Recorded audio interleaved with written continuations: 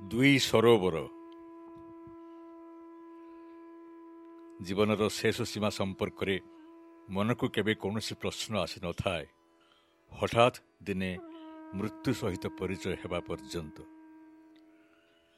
ଜହ୍ନ ଆଲୁଅ ସହିତ କଳା କଳା ହାଲୁକା କେତେପ୍ରସ୍ତ ମେଘର ଅବାଧ ମିଳାମିଶା, ମୃଦୁ ମୃଦୁ ପବନ, ନୀରବତାର ବନ୍ଧନୀ ଭିତରେ ପଲେ ବିଲୁଆଙ୍କର ବୋବାଳି, ନିର୍ଜନତାର ଗମ୍ଭୀର ମୁରବୀ ଭଳିଆ ଦିଶୁଥିବା କେତୋଟି ବୃକ୍ଷ ପରିବେଷ୍ଟିତ ଜହ୍ନକୁ ପ୍ରତିଫଳିତ କରୁଥିବା ଏକ ପୁଷ୍ପରିଣୀ। ମୃତ୍ୟୁ ସମ୍ପର୍କରେ ମୋର ପ୍ରଥମ ଧାରଣାର ଏମାନେ ଏକ ଅବିଚ୍ଛେଦ୍ୟ ଉପାଦାନ। 4 ବର୍ଷ ବୟସର ମୁଁ ସବାରିରେ ମା କୋଳରେ ବସି 2 ମାଇଲ ଦୂରବର୍ତ୍ତୀ ମାମୁଁ ଘରୁ ଫେରୁଥିଲୁ ଆପଣା ଗ୍ରାମକୁ। ରାତ୍ରିର ପ୍ରଥମ ପ୍ରହରରେ ସେ ଯାତ୍ରା ପଛରେ ଥିଲା ସମ୍ଭବତଃ ପଞ୍ଜିକାର ନିର୍ଦ୍ଦେଶ। ଆମେ ଅତିକ୍ରମ କରୁଥିଲୁ ସେତେବେଳେ ଦୀର୍ଘ ମଇଦାନ ଭଳି ଦିଶୁଥିବା ଏକର ଏକର ଧାନ କ୍ଷେତ। ସବାରି ସାଥିରେ ତାଳ ରଖି ଚାଲିଥାନ୍ତି ଶିବ ଅଜା, ଆଈଙ୍କ ମାତବ୍ବର ସଂସାର ସଂସ୍ଥାର ଜଣେ ବିଶ୍ୱସ୍ତ ବୟସ୍କ କର୍ମଚାରୀ। ତାଙ୍କ ନିର୍ଦ୍ଦେଶରେ ବାହକମାନଙ୍କ ଗତି ମନ୍ଥର ହେଲା। ଏଇଠି? ସବାରି ଭିତରୁ ମା ପଚାରିଲେ। ହଁ ଝିଅ, ଶିବ ଅଜା ଉତ୍ତର ଦେଲେ। ପୁଷ୍କରିଣୀ ପାଖରେ ସବାରି ଥୁଆ ହେଲା। ମା ଓ ମୁଁ ବାହାରି ଆସିଲୁ। ଛାଇ ଆଲୁଅରେ ଆଂଶିକ ଦୃଶ୍ୟମାନ ଏକ ଚିତାର ଅବଶିଷ୍ଟାଂଶ ଆଡ଼େ ଶିବ ଅଜା ଅଙ୍ଗୁଳି ନିର୍ଦ୍ଦେଶ କଲେ। କଥାବାର୍ତ୍ତାରୁ ବୁଝିଲି ମୋ ବଡ଼ ମାଇଁ ତାଙ୍କ ପ୍ରଥମ ସନ୍ତାନ ଜନ୍ମ ଦେଇ ପ୍ରାଣତ୍ୟାଗ କରନ୍ତେ ସେଇଠି ତାଙ୍କ କଳେବର ପାଉଁଶରେ ପରିଣତ ହୋଇଥିଲା। ମା କିଛି ସମୟ ନୀରବରେ ଠିଆ ହୋଇ ରହି ଆଖି ପୋଛିଲେ ଓ ତାପରେ ଆମେ ସବାରିରେ ପ୍ରବେଶ କଲୁ। ଯାତ୍ରା ପୁନରାରମ୍ଭ ହେଲା ସତ, କିନ୍ତୁ ମୋ ଧୂଆଁଳିଆ ଶିଶୁ ମାନସରେ ଏତିକି ବୁଝିଗଲି, ସବୁ ଯାତ୍ରାର, ସବୁ ପ୍ରକାର ଯାତ୍ରାର ଶେଷ ଅଛି। ଆମ ଘରେ ଥିଲେ 4-5 ଗୋଟି ବିଲେଇ। ତା ଛଡ଼ା ଥିଲା ପାଖ ପଡ଼ୋଶୀଙ୍କ ବିଲେଇମାନଙ୍କର ଅବାଧ ଯାତାୟାତ। ଗୋଟିଏ କ୍ଷୁଦ୍ରାକୃତି ଶଙ୍ଖୀ ବିଲେଇ କାହିଁକି କେଜାଣି ମୋର ବ୍ୟକ୍ତିଗତ ପାଳିତ ଜୀବ ବୋଲି ମୋର ଧାରଣା ଜନ୍ମିଥିଲା। ତାକୁ ମୋ ଆହାରରୁ କିଞ୍ଚିତ୍ ଭାଗ ଦେବାରେ ଯେମିତି ତୃପ୍ତି ପାଉଥିଲି, ତା ପ୍ରତି କେହି ଦୁର୍ବ୍ୟବହାର କଲେ ତା ମୋ ବ୍ୟକ୍ତିତ୍ୱରେ ଆଘାତ ବୋଲି ମନେ କରୁଥିଲି। ଦିନେ ମୁଁ ଖାଇ ବସିବା ବେଳେ ବିଲେଇଟି ଆସିଲା ନାହିଁ। ପରଦିନ ବି ନୁହେଁ, ଅତଏବ ମୁଁ ଖାଇବି ନାହିଁ ବୋଲି ଘୋଷଣା କଲି। ନିମ୍ନ ପ୍ରାଥମିକ ବିଦ୍ୟାଳୟର ହୃଦୟବାନ ପ୍ରଧାନ ଶିକ୍ଷକ ମହୋଦୟ ସେଦିନ ଉପରଓଳି ଛୁଟି ଘୋଷଣା କଲେ। ତାଙ୍କ ନିର୍ଦ୍ଦେଶରେ ଅପେକ୍ଷାକୃତ ବଡ଼ ବଡ଼ ଛାତ୍ରମାନେ ଆମ ଘର ଚତୁର୍ଦିଗର ଉଦ୍ୟାନ, ବୁଦାମାଳ ଓ ଘରର ପୂର୍ବ ସୀମାନ୍ତରେ ଥିବା ଅଧ ଏକର ପରିମିତ ବଣ ଭିତରକୁ ବିଛେଇ ହୋଇଗଲେ ହୃତ ବିଲେଇର ସନ୍ଧାନରେ।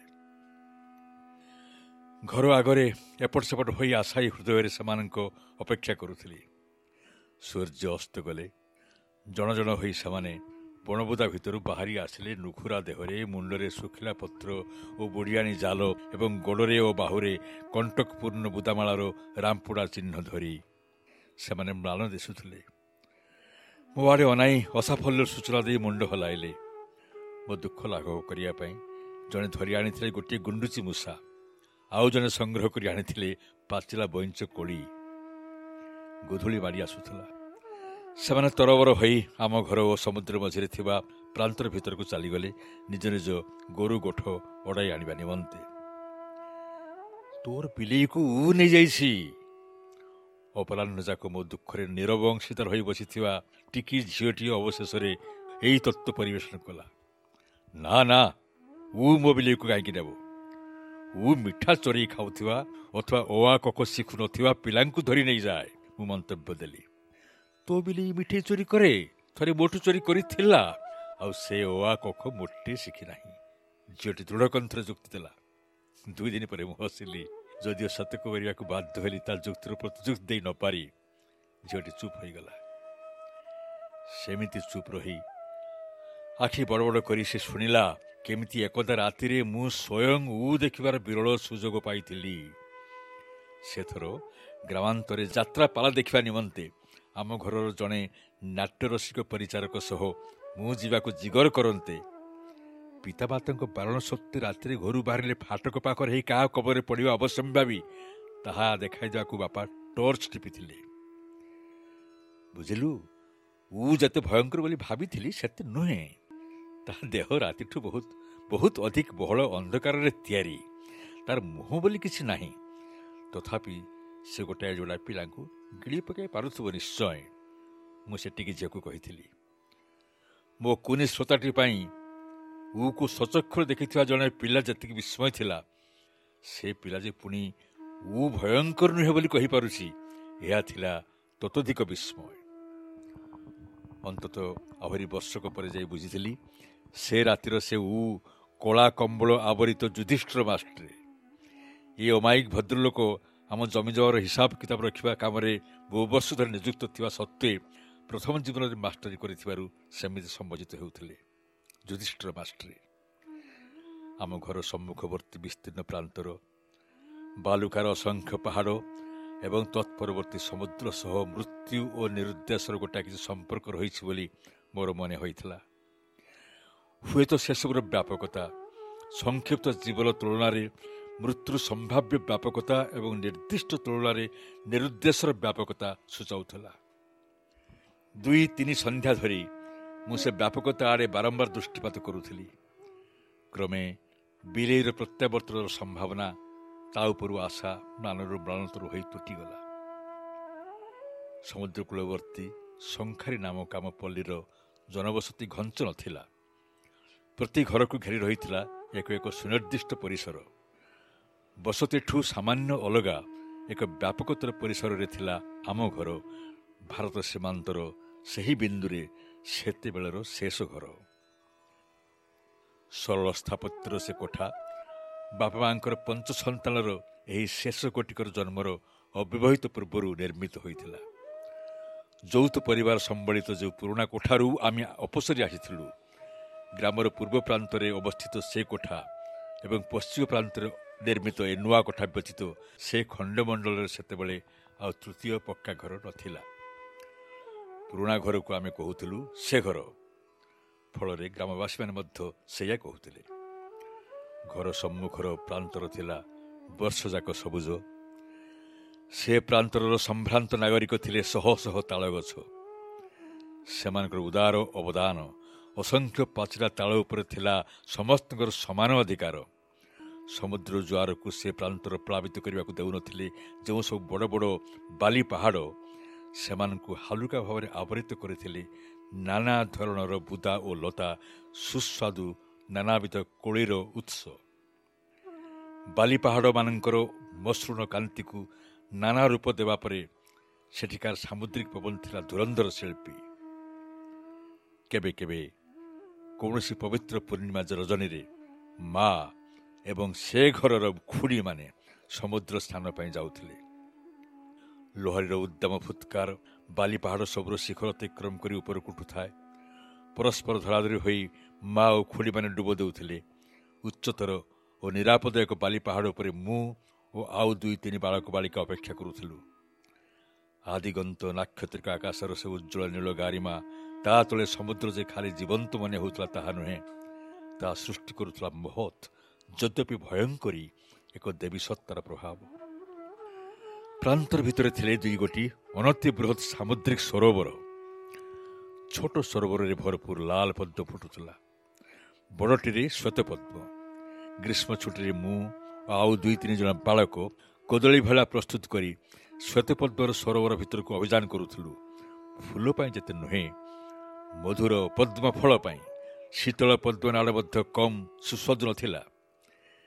କେତେଥର ଆମ ଗୋଡ଼ରେ ସାପମାନେ ଗୁଡ଼େଇ ହୋଇଯାଇଛନ୍ତି, କିନ୍ତୁ ସେମାନେ ଓ ଆମେ କେହି କାହା ପ୍ରତି ବିପଦର ହେତୁ ହୋଇନାହୁଁ।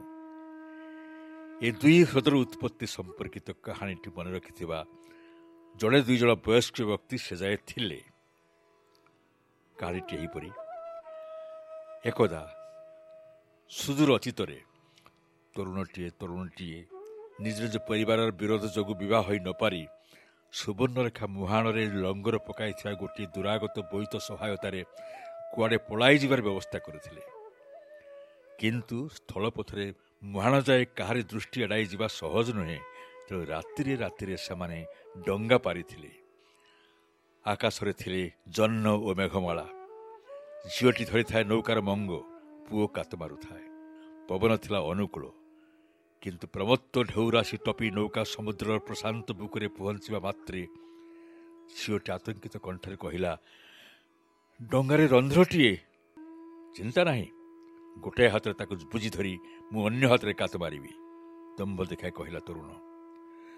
ଦେଖୁଛି ରନ୍ଧ୍ର ଗୋଟାଏ ନୁହେଁ, ଦୁଇଟା, କହିଲା ଝିଅ। ଚିନ୍ତା ନାହିଁ, ମୁଁ ଦୁଇ ହାତରେ ବୁଝି ଧରିବି, ପବନ ହିଁ ଆମ ନାଁକୁ ନେଇ ବୋଇତ ଦେହରେ ଭିଡ଼ାଇ ଦେବ। ହାୟ, ରନ୍ଧ୍ର କିନ୍ତୁ ଥିଲେ 5 ଗୋଟି। ଝିଅଟିର 5 ଈର୍ଷୁକ ଭାଇ ସେ 2 ଜଣଙ୍କ ଯୋଜନାର ସୁରାକ ପାଇ ସ୍ୱୀକୃତି କରିଥିଲେ। ମହମ୍ମଦ ଏଇ ରନ୍ଧ୍ରମାନ ବୁଝି ଦେଇଥିଲେ। ସେମାନେ ଭାବିଥିଲେ ପଳାତକ 2 ଜଣ ରାତ୍ରି ନୌକା ପାଖକୁ ଆସିବା ବେଳକୁ ନୌକା ବୁଡ଼ି ରହିଥିବ, ଦୁହେଁ ନିଜ ନିଜ ଘରକୁ ଫେରିଯିବେ। ତୃତୀୟ ରନ୍ଧ୍ର ଦୃଷ୍ଟିଗୋଚର ହେବା ପରେ ଦୁହେଁ କିନ୍ତୁ ତୁନି ପଡ଼ିଥିଲେ। ନୌକା ଭିତରକୁ ପାଣି ପଶି ଆସିବାର ସେ ଦୃଶ୍ୟ ସହି ନ ପାରି ଜହ୍ନ ମେଘ ଆଢୁଆଳରେ ଲୁଚିଗଲା। କେଇ ମୁହୂର୍ତ୍ତ ପରେ ସେ ଧୀରେ ଧୀରେ ଆତ୍ମପ୍ରକାଶ କଲା ବେଳକୁ ନୌକାର ଚିହ୍ନ ବର୍ଣ୍ଣ ନାହିଁ। କାଳକ୍ରମେ ସମୁଦ୍ର କିଛି ଦୂର ଅପସରିଗଲା, କିନ୍ତୁ ପଛରେ ଛାଡ଼ିଗଲା 2ଟି ଜଳାଶୟ। ଜଳ ସମାଧି ଘେନିଥିବା ସେ ପ୍ରେମିକ ଯୁଗଳଙ୍କ ସ୍ମୃତିରେ। ଝିଅଟି ଡୁବିଥିବା ଠାଇଁରେ ଫୁଟେ ଲାଲ ପଦ୍ମ, ପୁଅଟିର ଠାଇଁରେ ଶ୍ୱେତ ପଦ୍ମ। କେବେ କେବେ ଯଦି ଆକାଶରେ ଜହ୍ନ ସମେତ ଥାଏ କଳା କଳା ମେଘ, ଯଦି ବହୁଥାଏ ଉଦ୍ଦଣ୍ଡ ପବନ, ସେତେବେଳେ ଶୁଣାଯାଏ ଆର୍ତ୍ତକଣ୍ଠର ଅସ୍ପଷ୍ଟ କେତୋଟି ଶବ୍ଦ। ଦେଖୁଛି ରନ୍ଧ୍ର ଗୋଟିଏ ନୁହେଁ। ବଡ଼ି ସକାଳୁ ପାଚିଲା ତାଳ ଗୋଟାଇବା ପାଇଁ ଯାଇ ବା ନିଜ ନିଜ ତରଭୁଜ ବା କାକୁଡ଼ି କ୍ଷେତ ନିଶାଚର ପ୍ରାଣୀଙ୍କ କବଳରୁ ରକ୍ଷା କରିବା ପାଇଁ ପ୍ରାନ୍ତର ଭିତରେ ଛୋଟ ଛୋଟ ପଲା ତିଆରି କରି ରହିଥିବା ଜଣେ 2 ଜଣ ଗ୍ରାମବାସୀ 1000 ବର୍ଷ ତଳର ସେ ଧ୍ୱନି କୁଆଡ଼େ ଶୁଣିପାରୁଥିଲେ। ଜହ୍ନ ମେଘ ଓ ଉଦ୍ଦଣ୍ଡ ପବନ ସମନ୍ୱିତ ଏକାଧିକ ରାତିର ପ୍ରଥମ ପ୍ରହରରେ ଛାତ ଉପରେ ବସି ମୁଁ କାନ ପାରୁଥିଲି। ତାପରେ ଦିନେ ନିଜକୁ ବୁଝାଇ ଦେଲି, ସମୟ ଜହ୍ନ ମେଘମାଳା ଓ ପବନର ସିନା କିଛି କରିପାରି ନାହିଁ, କିନ୍ତୁ ବିଚରା ପୁଅ ଝିଅ ଦୁହିଁଙ୍କର ଆତୁର କଥା ସବୁକୁ ଜୀର୍ଣ୍ଣ କରି ସାରିଲାଣି, ଆଉ ଶୁଣାଯିବ ନାହିଁ।